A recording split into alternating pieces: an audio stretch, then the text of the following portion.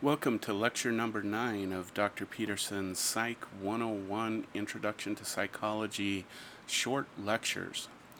In this series, in this lecture, we'll be talking about the behaviorist movement, which largely influenced the United States psychology, but did have some influence across the world.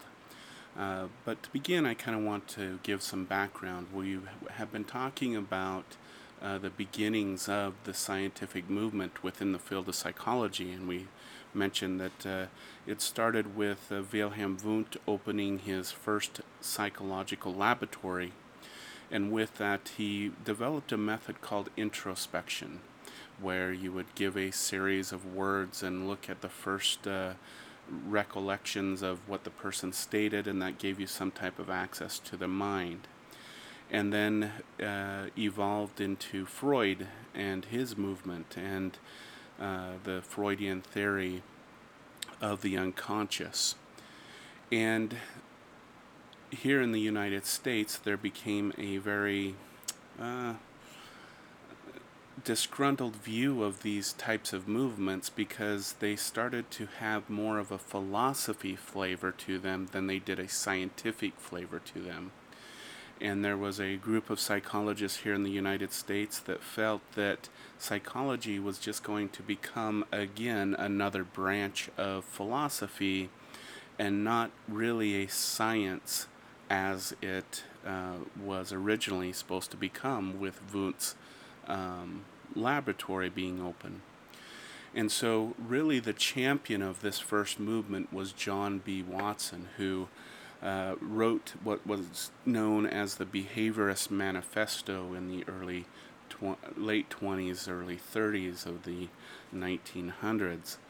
And what the Behaviorist Manifesto basically is going to be is it's going to be a treatise of what psychology should be.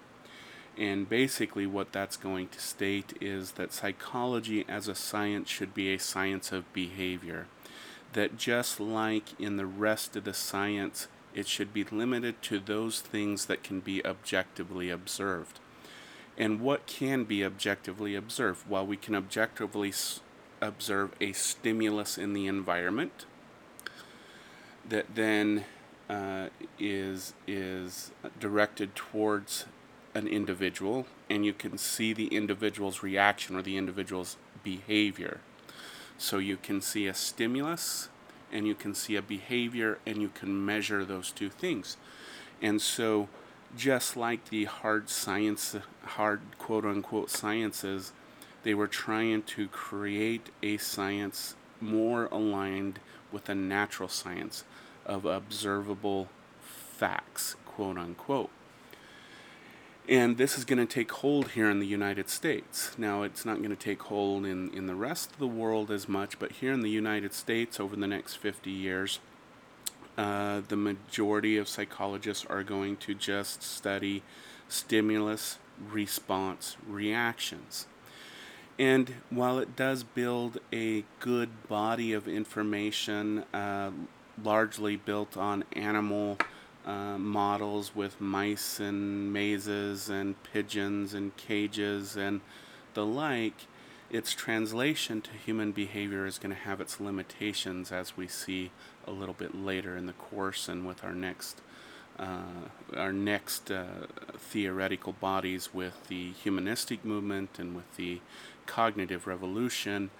It does create a big body of literature about stimulus behavioral responses. And probably, so I mentioned John B. Watson. He's going to do some work with what's known as Little Albert, and then he's going to leave academia, and he's going to have a huge influence on parenting and the education system. He's going to use behavioral methods and on those things, and one thing we do have to note about behaviorism, and he's also going to have a huge influence on marketing. Most of our modern marketing system, most of the American parenting approach, and the majority of our education system is built on the behaviorist movement back when, and a lot of the problems with American parenting, marketing, and our education system can be traced to the behaviorist movement as well. So we'll get to those later in the course when we get to human development and when we get to learning and cognition. We'll see the benefits but the limitations of the behaviorist movement, and we'll see how a lot of our parenting flaws can be traced directly back to John B. Watson, who wrote one of the very first parenting books, and we'll see how a lot of our parenting thoughts and behaviors in the United States are very poor in this kind of idea, because he once said, "Bring me your child. It doesn't matter where they come from, whether they be poor or rich. Tell me what you want them to be. And using the principles of behaviorism, I will make them into what you want them to be, whether it be an attorney, a physician, or the like." And we'll see that it has many flaws in his thinking. B.F. Skinner is the next person in the behaviorist movement that we really should spend some time with, and we will spend some time with later on in the course. He has an interesting history. He is probably one of, if John B. Watson is the father of behaviorism, B.F. Skinner is the poster child for behaviorism. He even on his deathbed, he was writing a treatise of behaviorism and its staunch support. B.F. Skinner, we will learn, did a lot of miraculous experiments. He was a genius scientist and experimenter, as we will see. And indeed, our first guided bomb was actually designed by B.F. Skinner using pigeons. And we'll get to that later on in the course. The fall of behaviorism is going to come in a couple forms. One we'll see in the next section with humanistic theory.